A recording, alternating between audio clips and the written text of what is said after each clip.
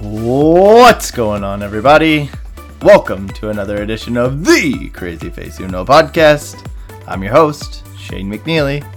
And as always, we've got the good old Chansey Poo. And we've got a little Molly girl. They're the dogs of the podcast that will be in the background. And my guest today is the one, the only, my mother, Diane Engel. Mama, welcome to the podcast. Thank you, Shane. How you doing today? Doing just great since you're home. I know, it's been good. We've been able to hang out and spend some time together. And I've been trying to not be sleepy and fall asleep every 2 seconds. That's okay. I like to give a little spiel here, and I didn't do it there, but CrazyFaceUno was designed to inspire others to do good, to make a difference in our local and global communities. So if you're out there and you're listening, check out our website, crazyfaceuno.com, and you can find our podcast. You're obviously listening on something, but you can find it all over the place. Check it out. Spread the word. And thank you for listening. I had Grandma on yesterday. Since I've been home, I was able to get Granny on here, Della Paul. So if you're listening now, some of the things I'm sure we'll talk about, you'll have a little reference to if you listened to the one before. But it's really fun to have people on, and especially like it's going to be fun to just hear stories that you've got about life and me, and I'm sure who knows what else might come out. But Molly's made herself comfortable on Mom's lap, and she's got her head just resting on the table here. But yeah, I've been sticking with, and I know you know this, but I'm going to go ahead and tell it for everybody, but I've been sticking with just like the life story of the individual in some ways. And so speaking of having Grandma on here, and you grew up in the home she still lives in Gilead, Indiana. So what city were you born in? Were you born in Peru, or was it? I was born in Peru, Indiana. Okay. So you were born in Peru. You grew up in Gilead. Yes.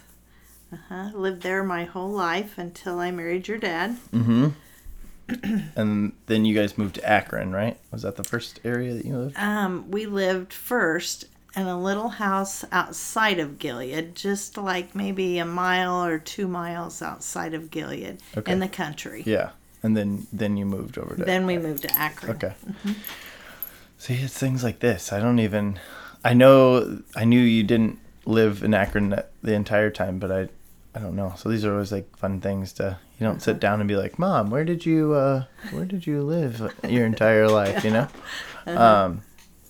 Well, let's just start from the beginning, because we talked with Grandma and she talked about some stories with you and Steven and growing up as there's 10 years between you and Steven, your brother, and my uncle. And it's just interesting or fun to talk about and kind of think back on some of those, because I've heard these stories, several of these stories, but they're fun stories. So growing up, it was you and Grandma, and Grandpa obviously too, but I know that you and Grandma were had the relationship and were close. And what are some of your first memories with Grandma, or first memories growing up? Oh, Mom and I were always close. I mean, she's probably my best friend, to be honest. Yeah. I mean, we were just inseparable. We did everything together. And another person that was very, very close to me, and I was very close to her, was my mom's mom, who was Anna Lou. Anna Lou, yeah. And we talked about her a little bit. And it's funny because she was telling me that Anna Lou, the Lou, and I know I told you that Dana's grandma, my wife, her grandpa was Louie. And so there's this connection between her and I with Louie and Louise, and now Lou is a new version of that I've not really been as familiar with, but it makes it even sweeter because we've talked about whatever, regardless of gal or, girl or boy, if we have kids someday, or when we have kids someday, we always wanted to name the middle name like Louis or Louise or, something That's along really those sweet. lines, just to like remember our grandparents, so that's just a fun one. And this will come out a little bit more, and we talked about it yesterday too, but as far as like you having cancer and when you got a little bit older, but Anna, she passed away from cancer as well. Yes. Correct? Yes, and she had cancer the same time I had cancer. Okay. So that was another bond that bonded us. Yeah, a little bit later on in life. Yeah, as I was older. So I don't know. My grandma and I were just really, really close. Yeah. Which I think is interesting because you are so close to my mom. Yeah. And but grandparents are just special people in grandkids' lives. I know. What do you think that is? I don't know. I don't really know why there's such a tie there, but at least in our family, that's how that is. Well, I think most of the time, I mean, obviously there's exceptions to every rule, and not every family is the same as ours or same, but I think oftentimes like that's the case. So, you get excited about going to see grandma and grandpa, or maybe it's the spoiledness, you It get could spoiled. be, yeah. I don't know. Be. I don't know. I think some of it was because we live close. Yeah. And I could just, they just lived up the hill. And that's how I always referred to it. And I would say to my mom many times, I'm going to go see grandma. And she was always fine with that because grandma was just up the hill. Right. And so... well, and for you guys listening, if you listen to Della Paul, my grandma, the previous episode, then you're kind of familiar with Gilead. But Gilead is this tiny little store, and as I was talking with Grandma, she said she thought maybe at one point in time there was 50 people that kind of lived in Gilead, but I vaguely remember like a 33 or something at one time when I was younger. That's what I remember too. So I would say the average is probably like around that 35, mark or whatever. Yeah. And so it's a really small town in Indiana. Right. If you look it up in the map, it's just a little blip. A little blip on your radar. I used to always tell people if you blink your eye as you're going through it, you'll miss it. Absolutely. But it's quaint, it's cute, and it's like feels like home, And I know I've told you this, but that house, and been talks of selling or whatever that house and getting rid of it. Just my grandparents, as you maybe heard yesterday, she's almost 80 years old, and so it's just a lot. It's a lot of house, a lot of yard, a lot of just everything. But what makes it hard is she's lived there her entire life pretty much as well, and trust me, I get that. I've lived in the house that I just moved from for 6.5 years, and it's really hard to like just say goodbye to those things when you call it home. But we've lived in different places. We lived in different homes, and the steadfast, like the things that have always been in my life have been my grandparents' houses. And that's, dad's side, Edith and Doug there. And then they've passed away, grandma passed away a few years ago. And so, that house is still in our family for the moment, but, know that that's not always going to be the case, and the same with grandma's house. There's something about those two places that's home for me, because I don't have that like really that one place. I've lived in the house in Minnesota. I've lived there as long as I've lived anywhere. That's 6.5 years, and so for me, even like talking about it, it's like nostalgia. It like hits me. I have thoughts and memories in that place. I know that it's funny because I feel like I know it like the back of my hand too, like the yard, and I can just picture everything in my head. And I've got these deep-seated memories from as long as I've been alive, but go on. Gilead is, you would go up the hill, and so when you're at my grandma's house and you come out the front door, and was your former house, you'd take a little right, and it's maybe 1/10 of a mile. It's like barely anything. And you go down this little hill, and then you go back up this like nice little steep little hill, and it's like a 2-story like stairs. You know, if you were going to go up 2 flights of stairs, Right. Like, it's kind of like that in some ways. Is. It is. And it's just it's a little steep little hill, and at the top of that hill, was it the one right at the top of the hill, or was it like one right past it? Right, it wasn't. It was like 2 houses past. So there was like a house when you got to the top, and hers was the next one. Right. It's like an empty lot next to her. Like the 2 houses kind of had their backyard and her side yard were like together, so it made it feel like a bigger lot.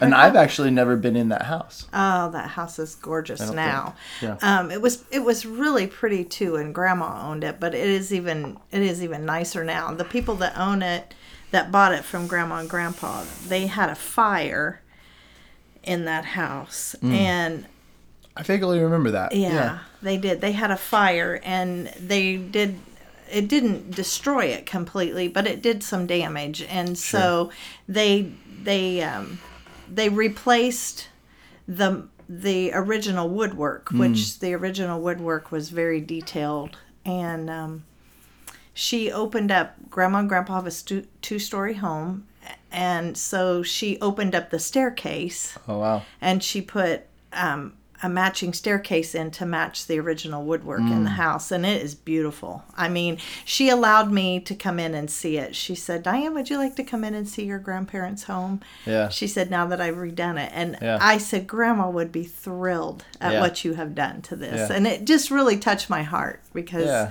I knew Grandma would be tickled. Sure. And it is really pretty what Yeah. she's done to it. And plus she is a gardener, so she has flowers everywhere, and Grandma loved flowers, and so she's really done a lot to the place, and it really looks nice. I'm just tickled with how it is now. It's really neat. Yeah. So you were telling us just a little bit about how Grandma Anna, or Great Grandma Anna, right? For me, For you, how Great Grandma Anna. And you were close, and you'd walk up the hill. And what are some of your memory? Like, what do you remember doing with her that's like so memorable? we did a lot of baking together. She had an apple tree out back that the apples were wonderful to bake with, and we baked a lot of apple pies. We made a lot of applesauce together. We sang. One thing we would do on Sunday afternoons, my mom and I would go up there and visit, and we would sing a lot of gospel songs together. And did you just have it memorized, or did you have like a hymnal or like we would go to my mom and I would go to Christian bookstores, and we would buy these song books, and we would just sing. We would go up there and sing because a cappella, just no music, just sing. And Grandma and I would carry the melody, and my mom was an alto, so Mom would always sing the alto part. And I just loved doing that. That was just one of the fun things I remember doing on Sunday afternoons with Grandma. And that's two things I did a lot with her. Grandma, she was loved to eat like the rest of us, and I can remember going up on Saturdays, and she'd love to cook hamburgers. We always had hamburgers for lunch. And she'd say, "Diane, you want a hamburger?" And so she'd send Grandpa to this other little town called Denver, Indiana. Another little burg. A little tiny thing. And they had a grocery store there that would grind fresh meat. And she would have Grandpa get fresh hamburger that was freshly ground. And he would come back with this fresh hamburger, and she would make hamburger patties. And she had this skillet that I don't know what there was about this pan, but she would cook them in that pan. And there was no hamburger that tasted like... Yeah. Would she season them anyway? Do you remember? Yeah, there was a certain seasoning she used, and I can't remember the seasoning, but it just made those hamburgers. Yeah. So this was a question. Grandma was pretty humble about her cooking abilities, and I'm just a cook, she said. Yeah. But well, we all know that's not true, but yeah, she is legitimately, and I'm not the only one. Dad says the same thing still. She's the best cook he's ever had. She's a good cook, and Yeah, do you think, obviously that had a pretty big influence on Grandma, but is that where Grandma learned to cook, is from Anna? Sure. And Mom, my grandmother was a good baker. Okay. She was really good at baking. She could make an apple pie and she put it there again. There was a certain skillet pan and I wish so bad I would have got that pan. I know that sounds crazy, but there was just certain things, that she would make and she would put it in this pan. It wasn't a pie plate. It wasn't like your normal pretty little pie that you would see, that someone would make. It was in this certain type of and it was a pan. But oh my gosh, it just would melt in your mouth. Pie. It was so good. Yeah. But yes, I would say my mom picked up a lot of Grandma's. Yeah. Well, obviously that affected you if you were around that a lot. You were around both of those two, which adds to why you're such an amazing cook as well. Well, thank you. Thank you. I always love coming home because I always know I'm going to have the most delicious food ever. You. You always have good food. One of the things you had mentioned, you had told both of us, you told Grandma and I a story about this brooch, right? Yeah. That you loved of Grandma's. Now we're just telling on you, but I'm putting you on the spot to tell the story. But that's okay. I think it's obviously it's an important time of your life or something that you remember quite well. So you want to tell us the story about the brooch and how that all came about? Grandma Dameron, and that's my mom's mom, my grandma, she had a jewelry box that she had on her dresser, and I would go up there Saturday mornings a lot, and there again, we were together a lot on Sunday afternoons because she would live close, and I was just there a lot. And one Saturday, I was up there, and I was helping her make her bed, and she was putting away some of her jewelry, and I saw this brooch that she had in her jewelry box, and I loved the color pink, and I wasn't very old. I may have been 7, 6, somewhere around in there. I wasn't very old. But at that time, Grandma Stanley, which would be my great-grandmother, which would be my mom's grandmother, she was living with them because, and she was German. She was, I believe, half German. Yeah. And which we have a lot of German in our family, right? Yes. Paul is very much German. Mm-hmm. Grandma's got the Paul, the Dameron, the Stanley, all of that. She's very German.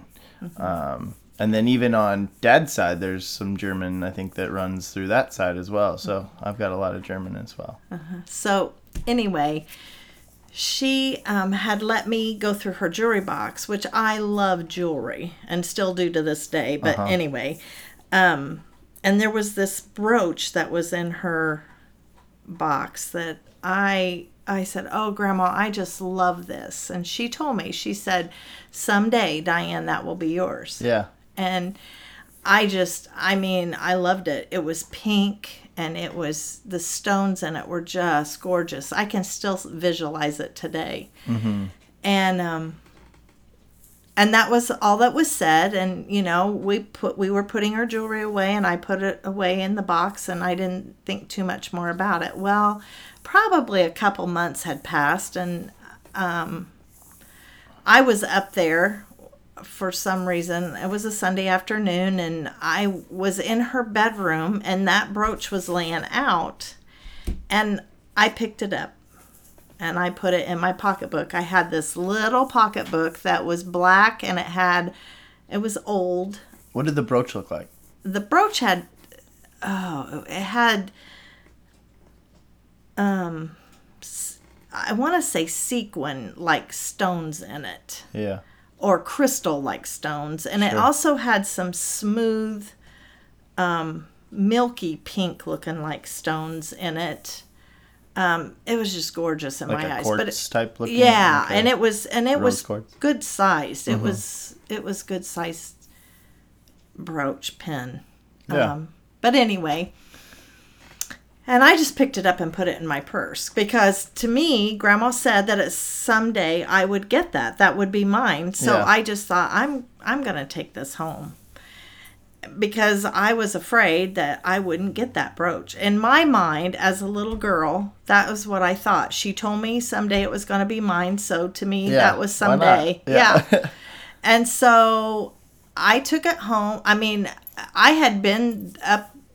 I mean, I had even went out in the kitchen and talked with Grandma and you know, I don't know, it was even evening before I went home. But I went home that evening and I took the brooch out of my pocketbook and I showed it to Mom and I said, look what I have.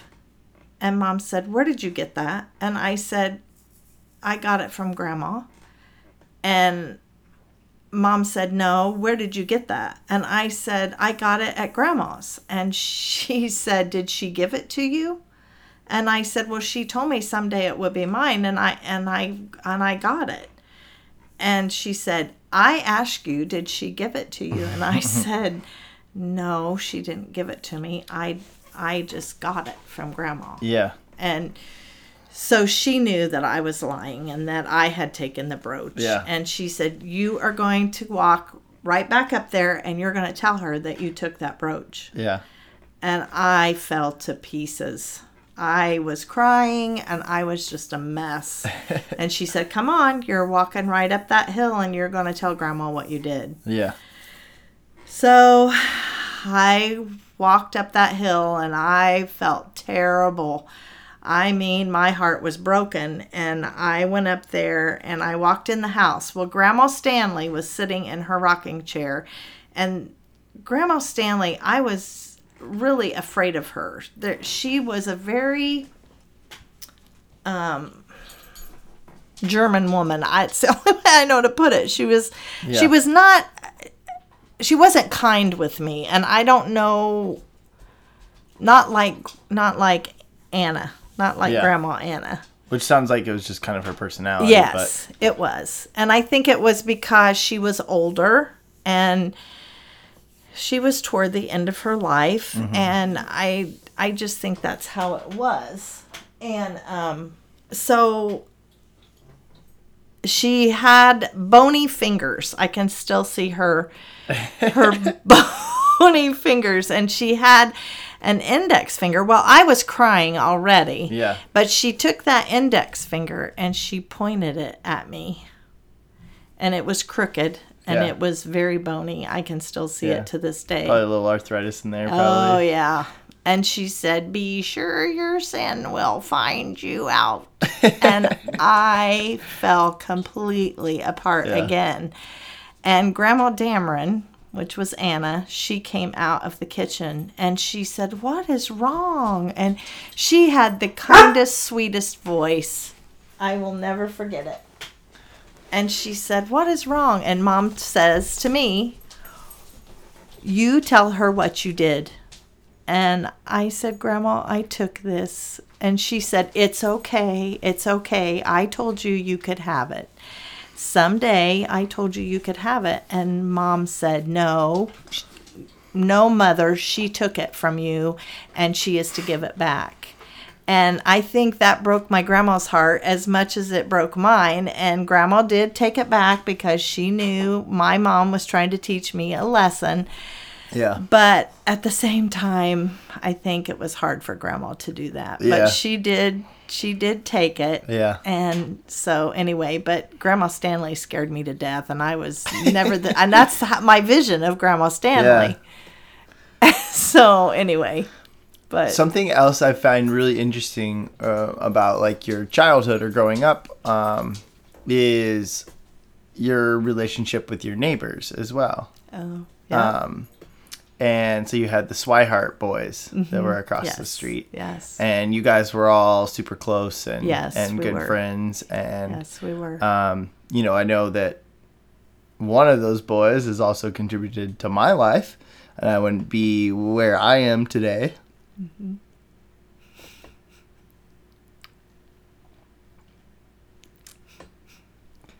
I'm crying already. It's okay. It's okay. Without, some of those people that I just find it so beautiful. Like sometimes the story of just how I got to where I am. I don't know why I'm crying. It's okay. It's all right.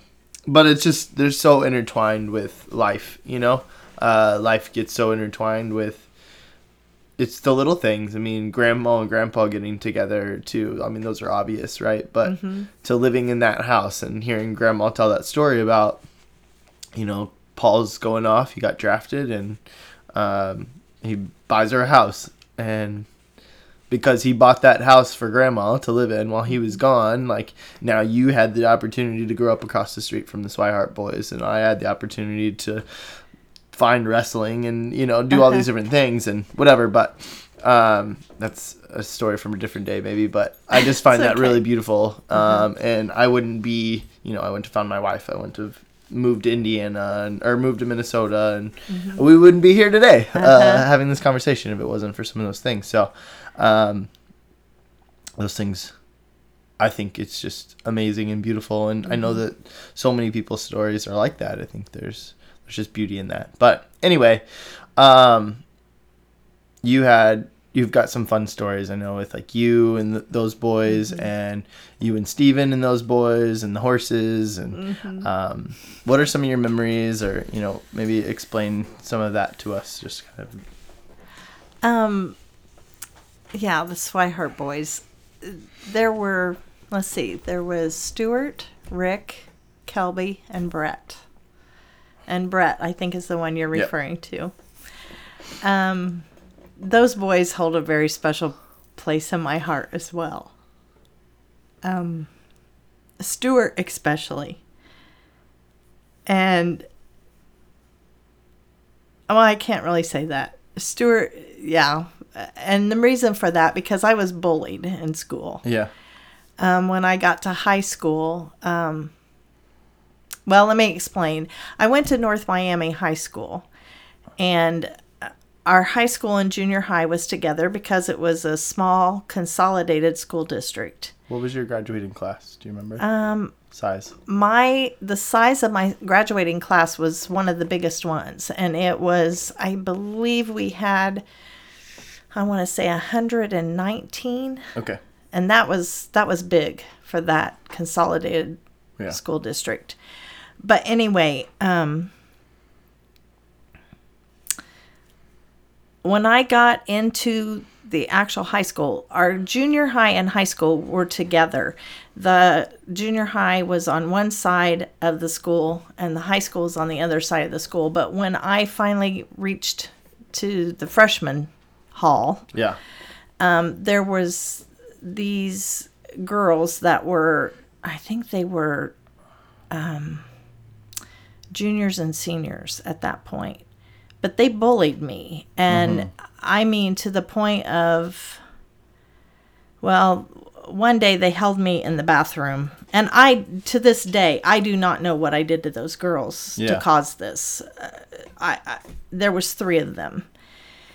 And Stuart found out about it. Now, he was a senior at that point in his high school career, or however you want to say that. But he found out that this was going on, and he came that night. He came over to the house, over to my home, and he said, "Diane, why didn't you tell me this was going on?" And I didn't know what to say, because I didn't think anybody would care, and I didn't want to go to anyone. As a person that is being bullied, you don't want to tell anyone because you're afraid it's going to make it worse on yourself. Yep, I understand. I know you do. So, and I can remember saying to him, I just want it to go away. I don't want to cause any more problems. And he said, "Well, what has happened? What did you do something?" I said, "I don't know. Not that I am aware of.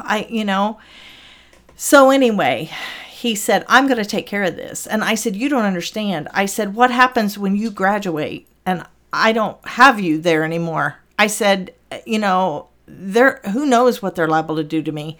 "Oh, no, they won't. Oh, no, they won't," he kept saying. And, but I just feel like I owe Stuart my life, because he, honestly, he took care of the problem. Yeah. And those girls never bothered me again. Yeah. And I really don't know to this day what he said to them or what he did. I know there was he had some other boys involved. I do know that. And I do know that it was after school hours that he took care of this problem. Yeah. But I really don't know what happened, but the bullying stopped. And I mean, there was a lot more to that story I could go into, but it was to the point where I was even afraid to go to school activities and all of that kind of thing. But he took care of the situation, and I feel very indebted to him. Rick was the one that was in my class.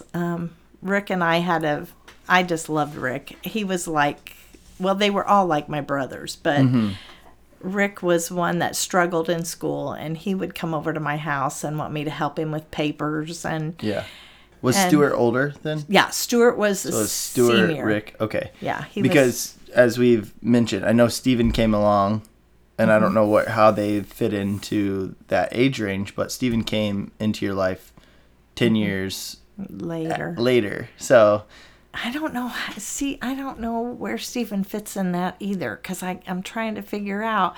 It would have been probably between Kelby and Brett. Okay. Or maybe, yeah.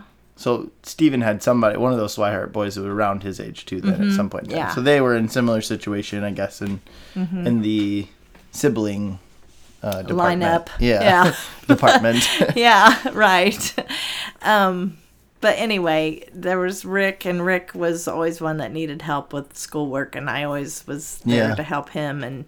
And then Kelby was, I loved Kelby too. He was a sweetheart, but he was younger than me.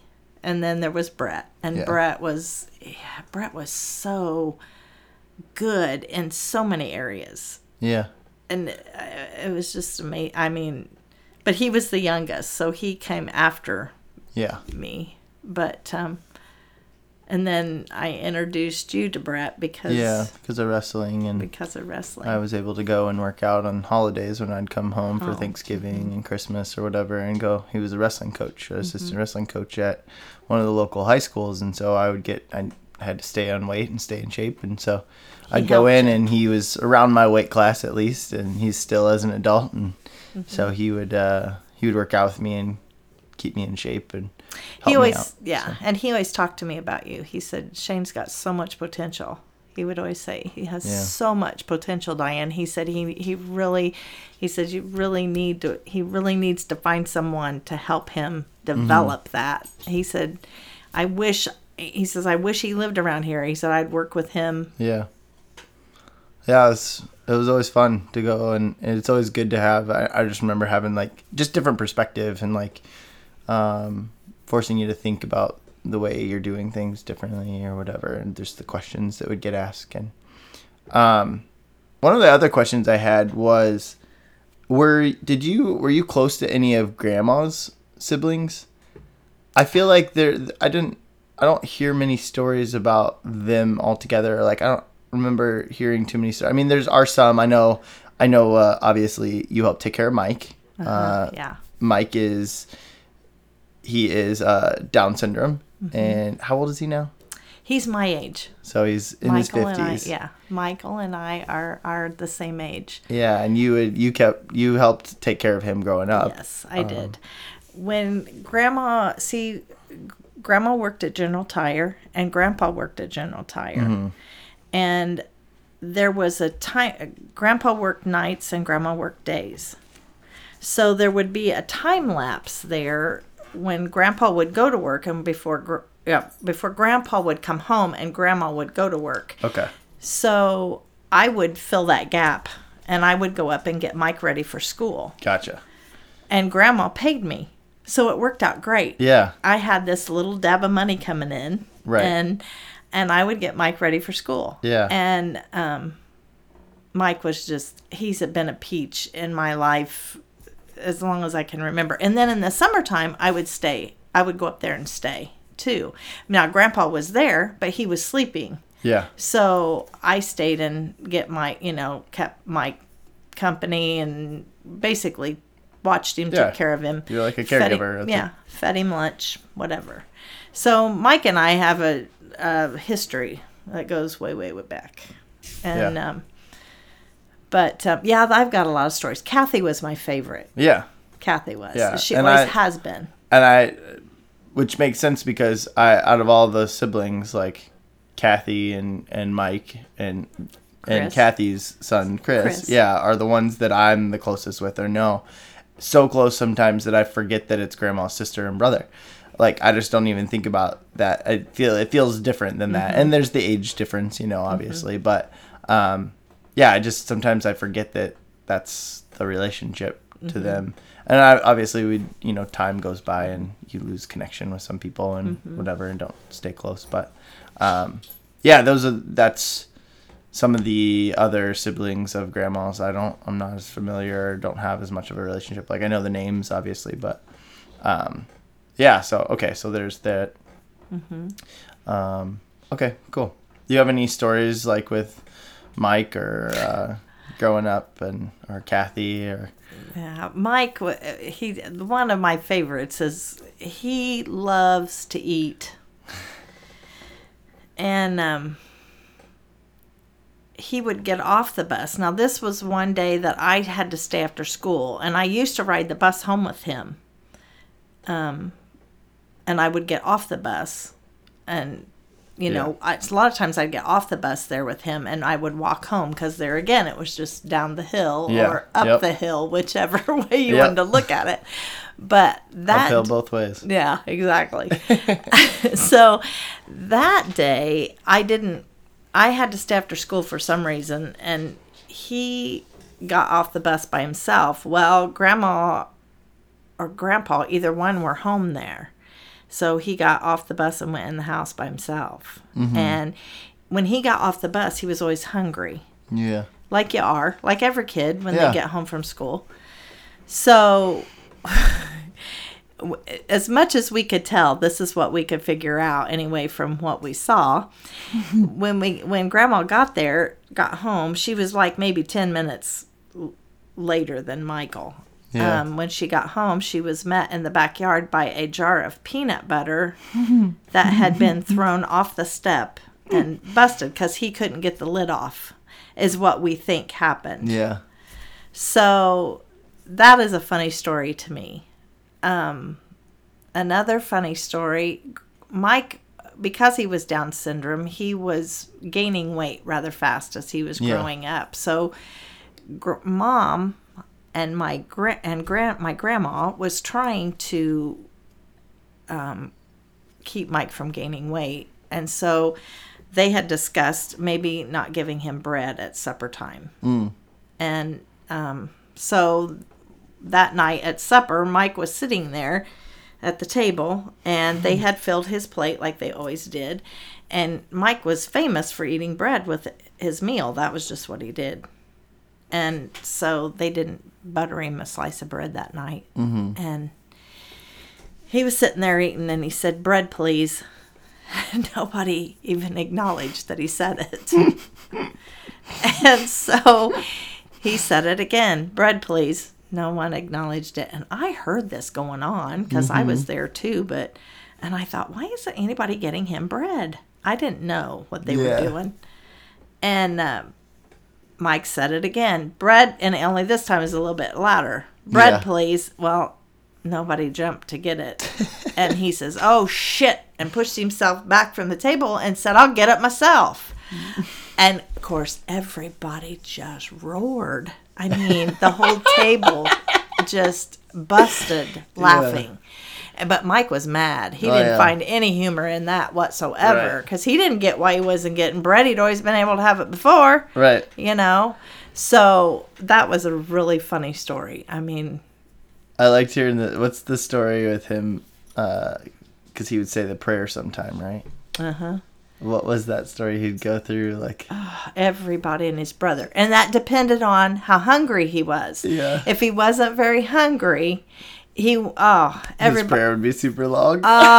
He would bless everybody. I mean, even people in Florida, because there was times that Grandma and Grandpa would go to Florida. And I mean, if he was hungry, then it would be short and sweet and to Yeah. the point. But if he wasn't hungry, oh my gosh, you didn't know it might be an hour from now before you'd get to eat, because he would just go down the gamut of everybody he knew. Yeah. So yeah, that was Mike. Yeah. And to this day, he likes to pray Yeah. over his meal or whatever. Mm-hmm.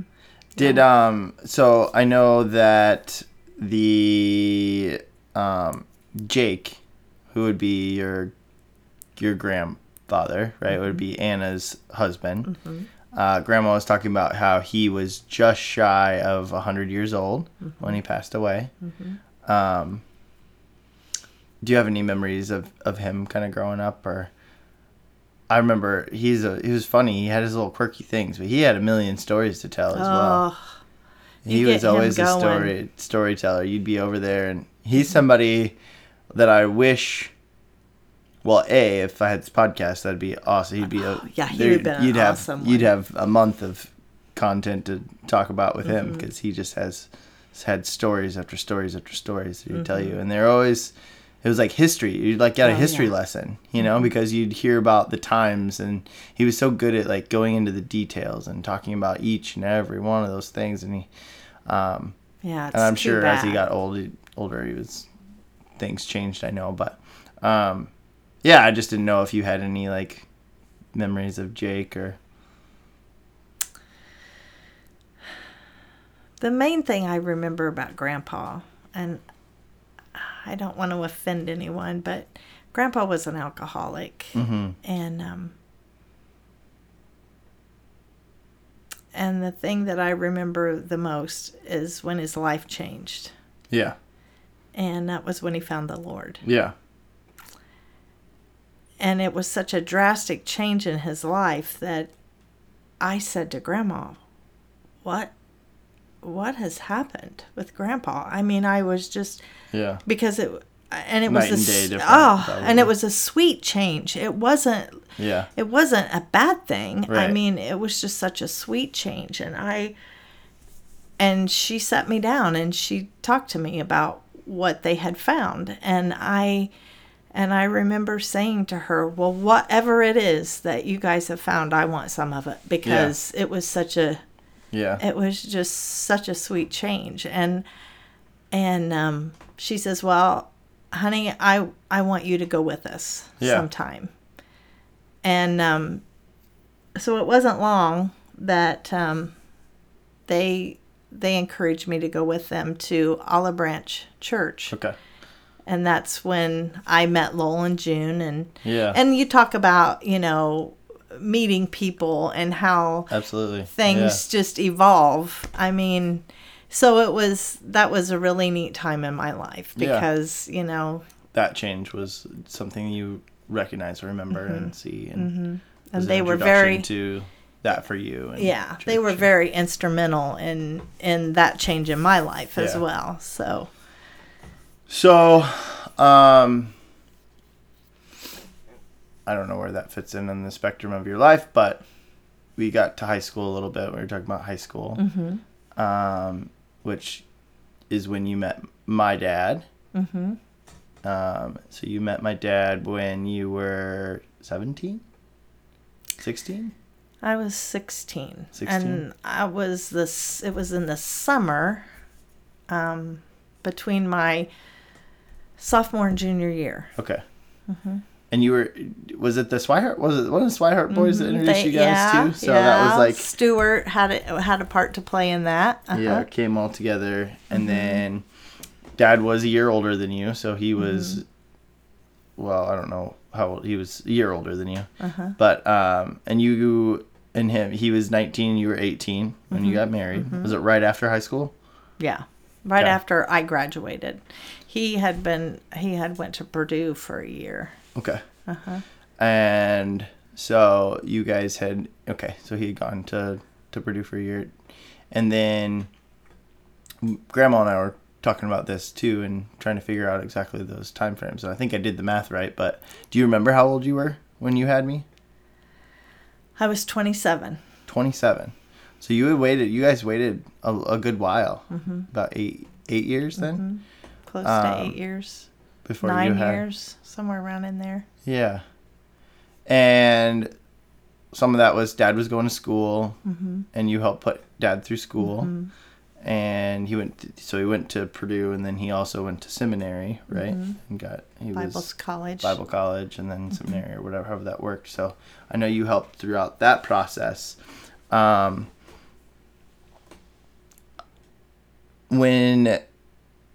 then you were pregnant and you had me, which we just kind of fast forward through some of that. And that leads to my birth and a big part of your life, especially at the time, which was when you were diagnosed with cancer. Would you mind telling us some of those details, or kind of going into that and that experience for you and finding that out and what that... It's a crazy period of time. I can't imagine going through all those things, being pregnant, just having a baby, and having all this health problems and all these issues. So, yeah, that was, if I can do it without crying, because it's still very tender for me. Well, let's start here. Let's start with when you first found out you were pregnant. Okay. That was also a bitter... I don't want that to sound bad. Let me say it, bittersweet. Yeah. Because your dad he was in his senior year of college. Yeah. And the timing was just so, and I kept thinking. Well, that's what Grandma said. And I kept thinking, why? Why now? I mean, because I really wanted to get him through school. That was my goal. I was very goal oriented. Weird. I wonder where I got that from. Yeah, I wonder. But I was just so goal oriented, and my whole focus was to get your dad through school. I just wanted him to graduate and, and be done with school and be on his way before, we thought about having a family. And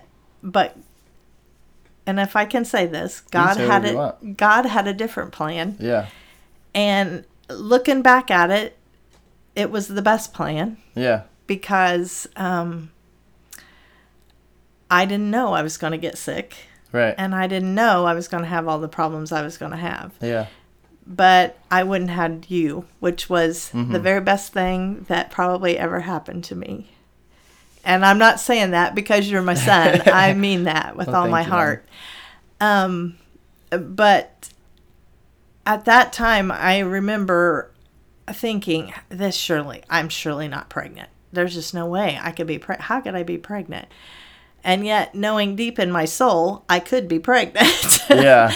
So, anyway, I went to the doctor. I just didn't feel well. I had these constant headaches, and I just kept thinking, what in the world is going on? And yes, I had missed, my monthly cycle, and I never did. Yeah. So I knew, I thought... something was up. Yeah, I thought, oh, this just can't be. There's just surely no way this could be. And I didn't even want to tell your dad. I know that sounds awful, but I just thought, this just can't be. I mean, so I went to the doctor, and he said to me, well, is there any way that you could be pregnant? And I said, well, I suppose. There's a way. I suppose, but... And so he, of course, did the test, and sure enough, I was. And I remember going, and it was early on. I found out I was probably 3 months, which was early back then. Yeah. Now they find out the first month they know. But back then, that was really early. Yeah. And I remember going to the school to tell my mom. And I remember telling her, and she said, what are you doing here? And I said, well, I got something I need to tell you. And she said, what is it? And she says, are you sick? And I said, no. I said, I went to the doctor today, and I said, I'm pregnant. And I busted out bawling because I'm a crier. I'm a crier. Huh, I wonder where I get that from. I don't know. And so anyway, she says, well, Diane, there's nothing wrong with that. And she was excited. And, and I said, but Mom, the timing is all off. I said, and she said, well, sometimes we're not in control of that timing. Right. I can remember her saying that to me. And I thought, well, I definitely am not in control of this. That is for sure. So, and I remember thinking, you know, there was a couple in our church that at that time wanted a baby so bad. And I felt really guilty because they couldn't have a child. Right. And I thought, this is terrible. I mean, I'm feeling, you know, like the timing is wrong, and yet there's this couple that wants a baby so bad and they can't have one.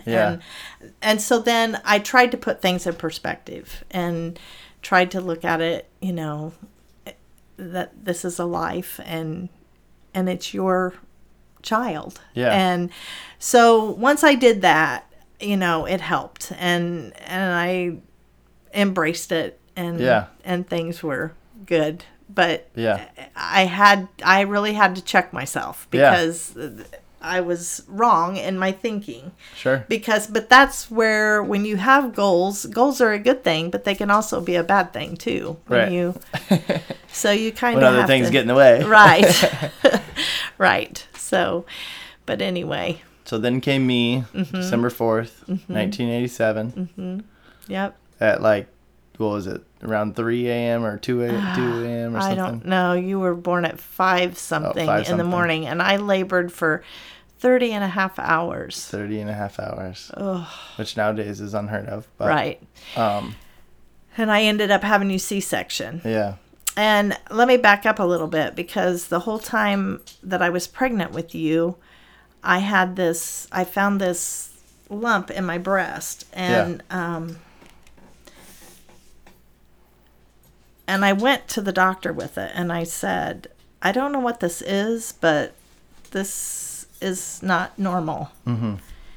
And he said, well, let's check it. Actually, that happened before I got pregnant. I need to tell that, because that was found before I got pregnant, and we had it checked out. At the time, it was nothing? At the time, they told me it was nothing. Mm-hmm. Well, then I got pregnant, and then that's when things started changing. Yeah. And it was probably, I was 4 months into the pregnancy. Okay. And I noticed that it was changing. Yeah. And so when I went in for because you go monthly there for a while, and I told the doctor, I said, this thing that we checked is changing. And he said, yeah, I see that. He says, let's just watch it. And he said, and then he says, if it gets any bigger, he said, we'll decide what to do then. And I said, okay. So the next month rolled around, and it started to grow even more. So by that time, it was like 6 months had passed, and he said, I think we need to do a biopsy on this. So I was 6 months pregnant, and he sent me to the cystologist in Indianapolis. And I was scared to death. Yeah. I can't explain. You said how many months pregnant? 6 months. 6 months. And I was mortified. And by that time, I didn't tell anybody I was pregnant until I was about 6 months along. And I knew, you really couldn't tell until about then either, to be honest. I was a walker, and I really, really watched what I ate, and I really took really good care of myself during that time. And I really didn't look like I was pregnant until about then, honestly. And so anyway, to make a long story short with that, this really was when I started showing, and really this started really changing. Yeah. And so anyhow, I went to the cystologist, and he did a biopsy, and he took 20 samples. And I will never forget it as long as I live. He took 20 samples of it.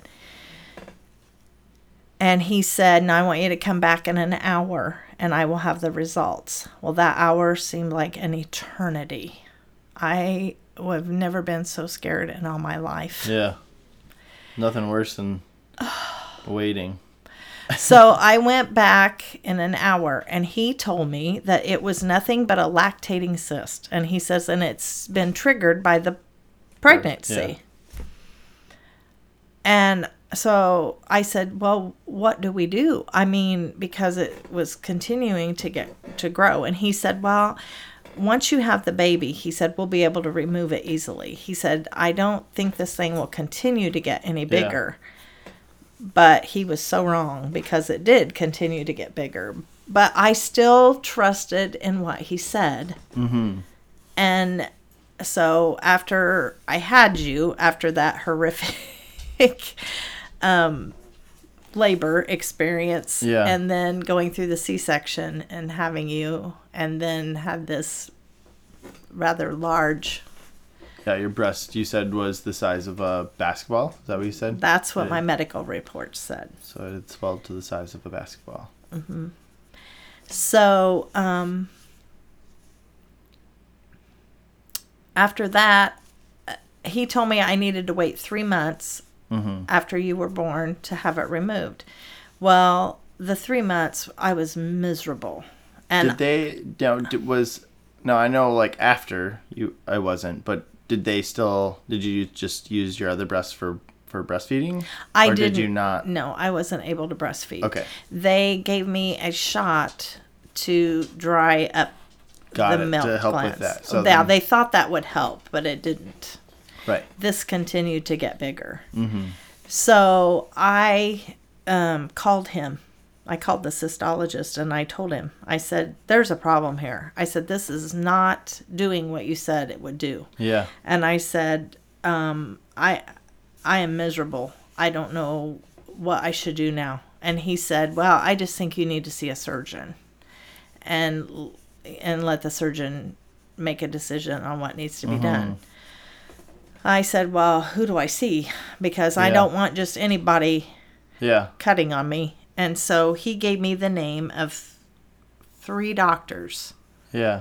And I said to him, well, if this was your wife, who would you pick? I mean, I need to know the best possible person here.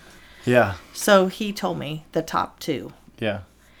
Well, I called the first one, and he wasn't available till I think it was like 6 weeks later on from that point, and I couldn't wait 6 weeks. Right. So the next one I called, he could see me. I think it was that Friday. Sure. So I got into him. Yeah. And when I saw him, he was extremely upset. And he said, why have you let this go? Yeah. And I mean, it like sucked the wind out of me, because I thought, I haven't let this go. I have been in touch with numerous doctors. And what was this guy's name? Dr. Bunting. Okay, this wasn't who I was thinking. Who was the doctor that I'm thinking of? You were close with. Probably my oncologist, who was Fred Oliver Butler. Okay.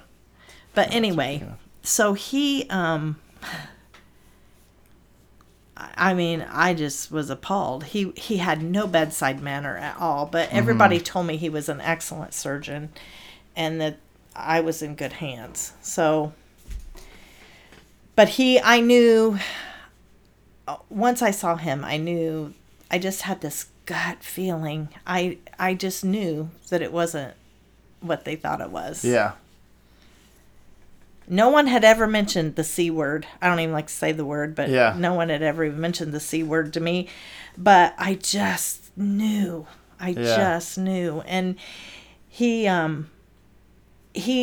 said to me, I want you in here Monday morning. Now, this was a Friday. And he said, I want you in here Monday morning. And he told the nurse, he said, I want to move my appointments back, and if I have anything scheduled Monday morning, I want it changed. So he says, I want it was serious, but about that point in time. He says, I want her first thing on the docket Monday morning. So Monday morning I was in for surgery, and when I got in there, I had that horrible waiting period that weekend. Even though it was just a weekend, it was awful. Yeah. So anyway, Monday morning when I went in, I said to him, is there a possibility I'm going to lose my breast? I don't know what I was thinking, because my breast was enormous. Yeah. I knew. But you just knew something was up. And he says, there's no breast tissue here. This is all engulfed in tumor. Well, it was like somebody took a cold glass of water and threw it in my face. Right. Especially when you, like, you talked about the bedside manner, especially when you're, like, in a vulnerable place in life in general, and you just had a baby, and I'm sure hormones were out of whack anyway. I was on top of the fact that you have this medical issue that you're dealing with. Yeah, I was a mess. So anyway, to make a long story short with all that, I mean, I didn't even know what to say. It was like somebody had just drained the life right out of me. And like you said, vulnerable, I felt like I can't even tell you what I felt like. Well, there's not much time to even, like, process at that point in time. It's like, just kind of hits you, I suppose. Mm-hmm. So anyway, I had a lot to take care of in a short amount of time. I had you. I had to find, I knew my mom would step up to the plate, because I just knew she would. Yeah. And yet all of that was a lot. I mean, it just was a lot. Because I thought, what am I going to do? How? Because you were my top priority. That's all I could think about was you. I'm sorry. I know that your dad was there, but you were my top priority. That's all I could think about. And I thought, what if this does turn out to be cancer? What if, I only have so long to live? What if? All the what ifs that you can. Your head's just reeling with all those different scenarios, I'm sure. And so anyway, but that was very, very difficult time. Yeah. So I know Grandma had said he came in and pretty much just said, like, she had mentioned the same thing, no bedside manner, and just pretty much, well, it's cancer. Well, he was mad. Yeah. Because he felt like it was preventable. Is that kind of why? I think so. That you could have. I think he felt like that it could have possibly been taken care of. Yeah. But nobody did. Right. And but who knows? Yeah. I mean, who knows? No fault to you or anybody. Like, I mean, it's at that point in time. But okay, so you had found out. I'm sure getting that news was probably shocking already. Well, here's the thing. When I came out, they wouldn't tell me. Okay. They said, we're really not sure. They said they had 3 pathologists look at it in surgery. We're sending it away to the National Cancer Network in Texas. Okay. They said it could take anywhere from 3 days to 2 weeks to find out for sure. And they wouldn't come right out and tell me. Now, they told Mom and everybody else that, and I think your dad was in on that too. Okay. That they thought that they were pretty sure that it was. But they weren't sure because looking at it under the microscope, it was inconclusive. They had never seen anything like that before. Yeah. Well, do you know what it was like? Specifically, what it was called, or like what years? It was called cystosarcoma phalloides. I'm gonna try to write. No, I'm just gonna listen to this later and try to write it down then. But anyway, one more time. It was called cystosarcoma phalloides. Okay. And he explained it to me this way. He said there were 3 types of tissue going on in there. And I think that's why it was so confusing for them. He said there was cystic tissue, there was fibrocystic tissue, and he said, and back behind all of that laid the cancer. And he said, so to come right out and say that the whole tumor was cancer, I can't say that. Yeah. And so I had all kinds of questions. I asked him what stage it was. He said, I can say it was a 0 to 3 or a 0 to 1 stage. I said 0 to 1.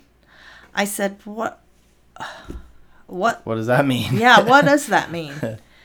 And he says, well, basically what that means is it was in one located area of your body. Yeah. And I said, well, is that good? I mean, what?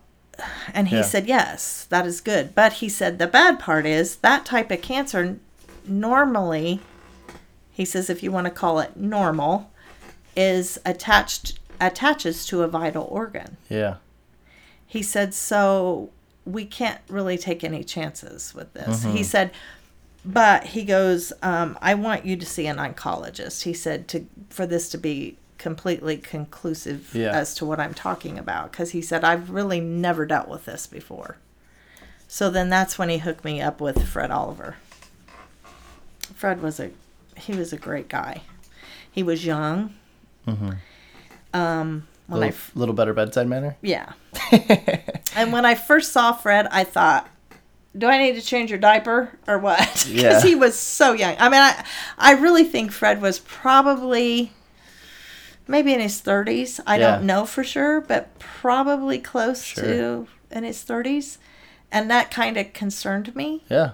But then I thought, well, clearly a smart guy. Right. Yeah. Right. Because I'm still here Such today. A specialist in, right. Yeah. And then after talking to his nurses, I had a nurse. I can't remember her name. I can't believe I can't remember her name. But she was very, very good to me. But she told me, she said, he will take you to the point of death to save your life. And I truly believe that's what he did with me. Yeah. Because there were days I thought to die would be easier. Yeah.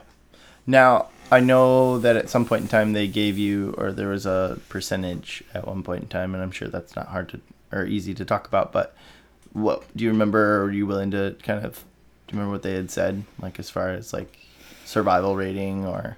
I'm pretty sure they gave me a 40%. 40%, okay. But it's like, I think her name was Dixie.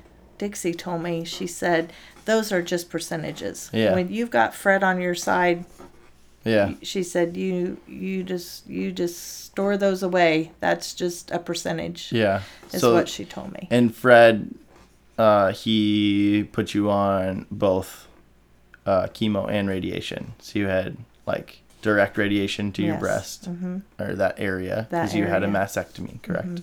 It wasn't what they call a full mastectomy. Now I think they've got different terms for it, but mine was just, it wasn't a radical, I'll put it that way. Mine was just what they call a simple. They didn't have to take lymph nodes. Okay.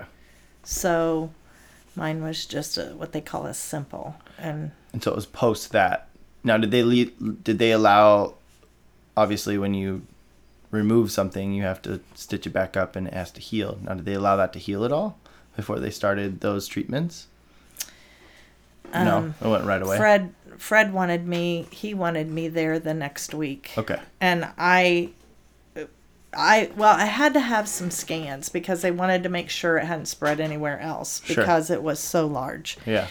But I went down for the scans, and I had a bone scan, a CAT scan, some other kind of something. I don't even remember what it was now. But, and they all came back clear. But, as Fred said, it takes over 10,000 cancer cells to coagulate together to even show up on any of these scans. So it's not that you couldn't have it, it's just that it may not be showing up yet. Right. So he said, to say that this is really gone. It's hard to say. It's hard to say. So then that was at that point in time that you were then. And he said, and he told me, he says, I'm gonna give you 2 of the worst drugs on the market. Yeah. He said to try to save your life. How long did you take those? How long were you on that? He set me up for 6 treatments, but he only gave me 5 because he said, I feel like the doses I have given you are enough. Okay. And how are those every week is that every like 2 weeks? Or He set me up for every 3 weeks to get a treatment every 3 weeks. But my body got to a point where it would not. So that's almost a year that you went through all of that. Mm-hmm. And my body wouldn't jump back. It got to where my cells wouldn't jump back fast enough for 3 weeks. So there would be some times when I wouldn't be able to get a treatment, and they'd have to wait a week. Gotcha. So, and I think that's why he cut it back to just 5. But.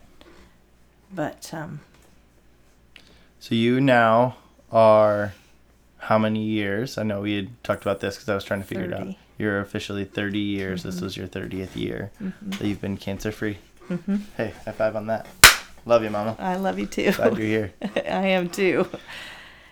Then I had though 31 radiation treatments as a follow-up. Okay.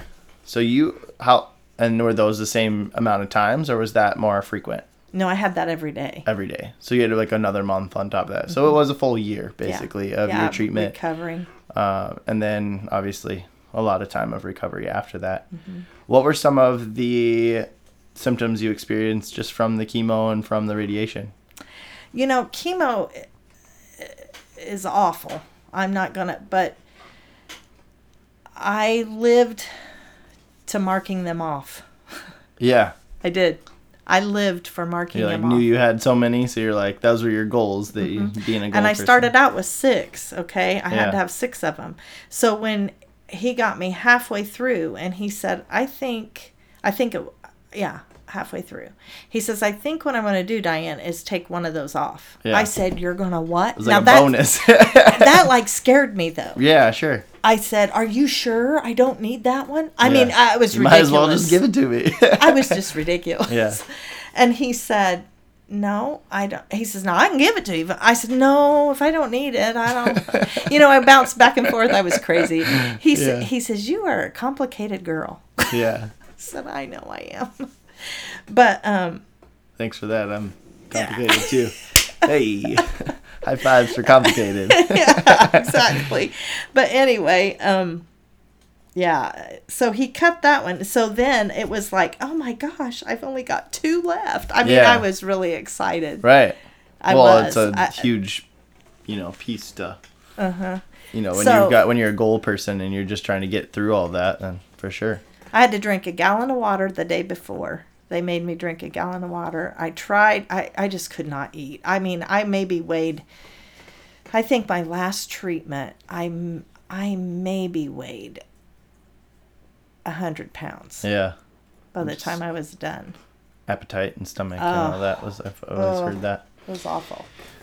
And I know that, you've had doctors now that have talked about some of, potentially some of your health things and things that you've dealt with throughout, the later parts of your life have been probably side effects, basically long-term side effects to your chemo and radiation. And I know that's affected you throughout your entire life. And it's a reminder of a very difficult time, as well as a grateful, experience that you've had. So it's like a complicated, I think would be the best words to put it. Very complicated. It's confusing because it's frustrating, I'm sure, for some of those things. Do you mind sharing any of those things that you've kind of dealt with that have affected you that has been linked back, if you can think of any? Or well, and if this isn't what you're meaning, just tell me. But every time you go to the doctor, from this point on. I mean, I was 27 years old when this happened. So every time I go to the doctor for anything, I mean, not just a cold, of course, but I mean, anything that you're not sure what it is or what's going on. Almost like a PTSD type, exactly that anxiety that comes back and you remember those moments. Yes. And it is an anxiety that you cannot just brush off. I can't just brush it off. And no one that has, I don't feel anyway, anyone that has not walked where I've walked can understand it. And it's like, what is your problem? And well, I as long as I've known you, that's always been, that your yearly mammogram and those types of things have always been just a stressful time and a very nerve-wracking time, because there is always that possibility, you know, and it's something that always sits in the back of your head. And to be honest with you, I don't know if I could do it again. And I say that, and yet within every human being that I know, there is such a strong will to survive. And I know that when push comes to shove, it would be there again for me. Yeah. But it is just so... You know how hard it was. And we were talking about this earlier. Just in general, there are so many things that we go through. You know, I've heard some stories recently about, you know, just people that have...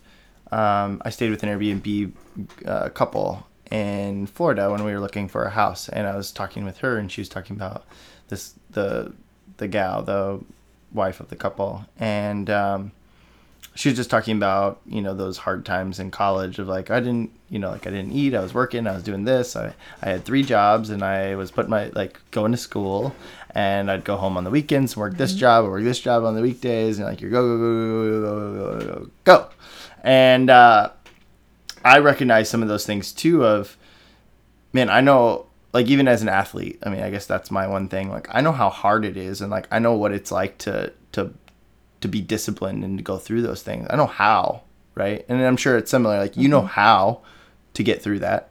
You've experienced it. But you also know how grueling and how difficult and how shitty and how, like, just hard that experience is. And to wrap your mind around, like, from this point of going backwards almost of, like, how could I ever, like, want to go through that? Yeah, I'm sure that that's a hard thing to think about.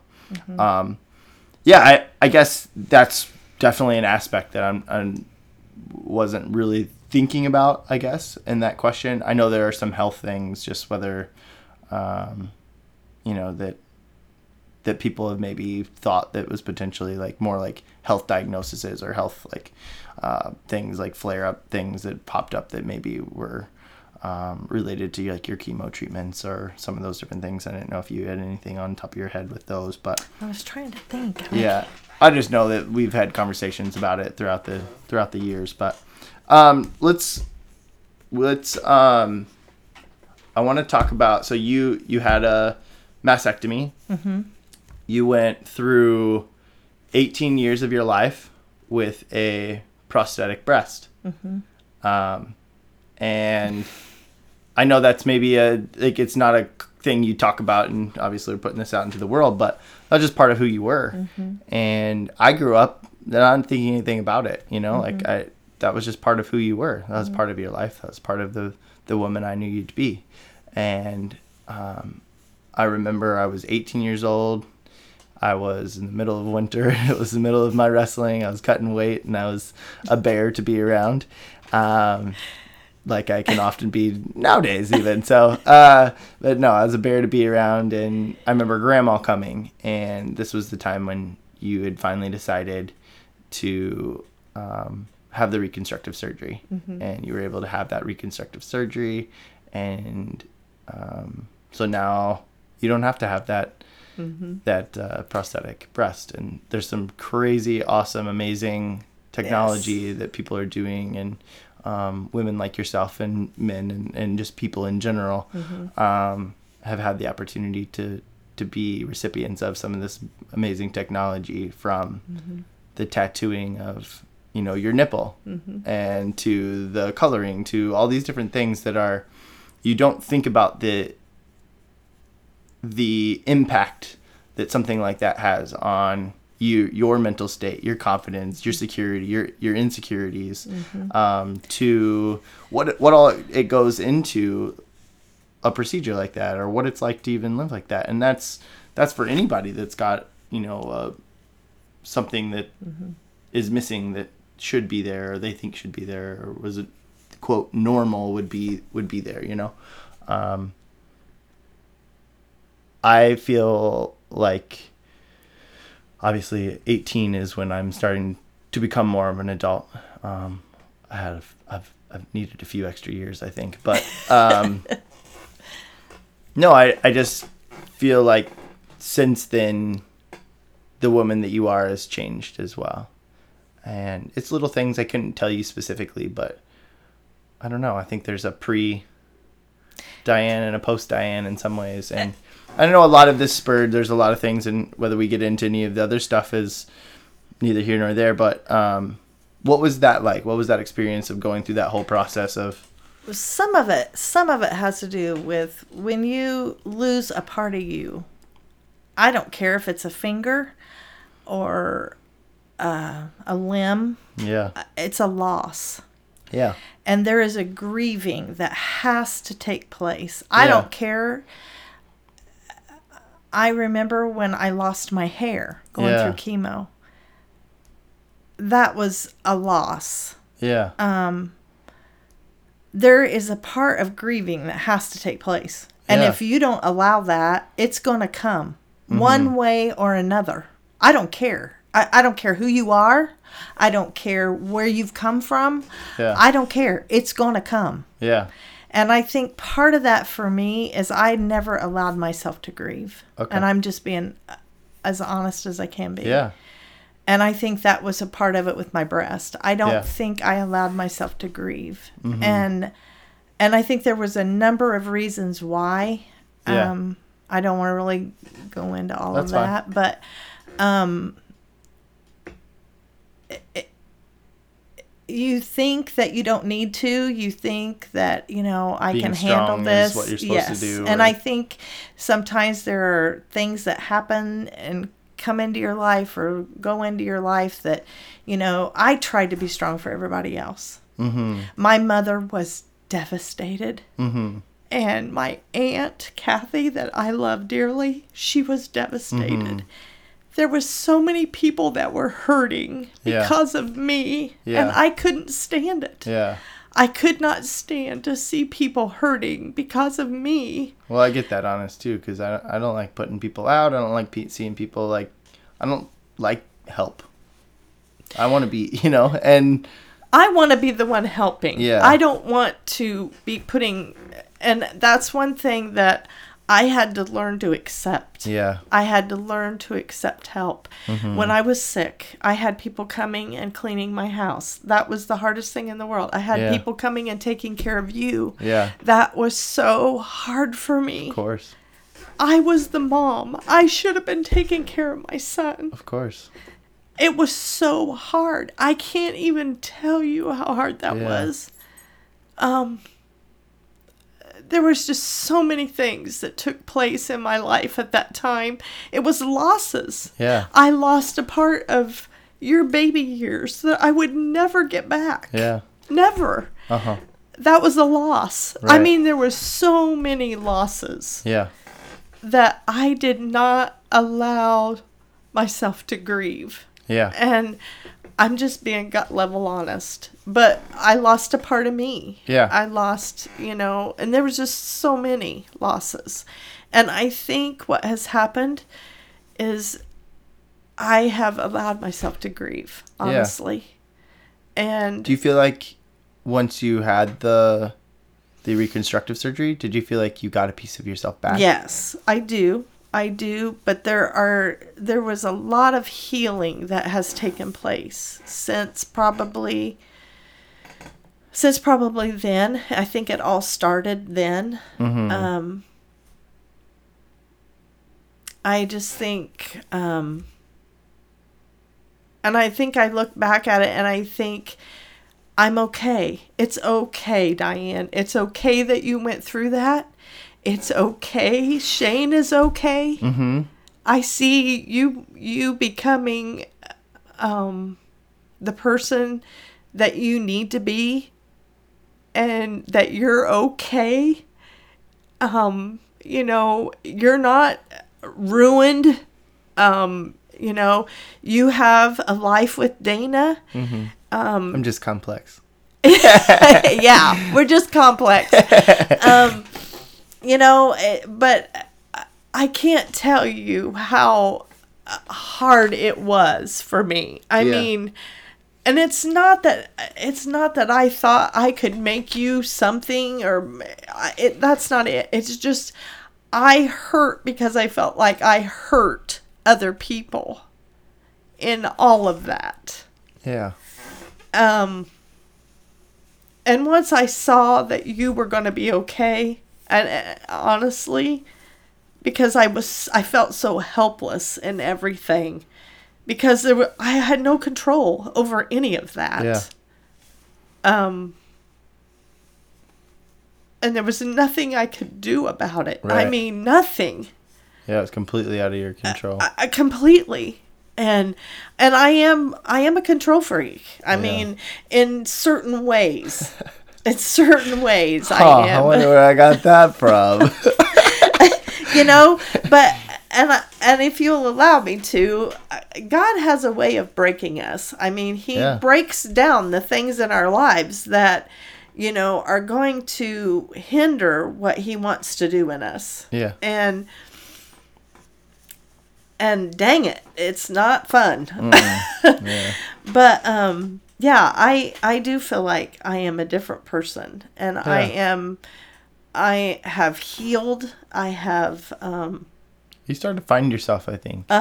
You had that freedom, something we didn't really touch on, and we're not going to have time today, obviously, but like the divorce with my dad. Yes. Obviously there was, there's healing that both hard, but also healing that came from that, probably around those same times, and allowing you to heal from, past hurts and past, bitterness and hostility that probably resonated there, to just bitterness about your quote lot in life, your what you were dealt and what you were served, whether you wanted to be or not, and I really have seen that. I've seen you grow. I've seen you continue to like heal, and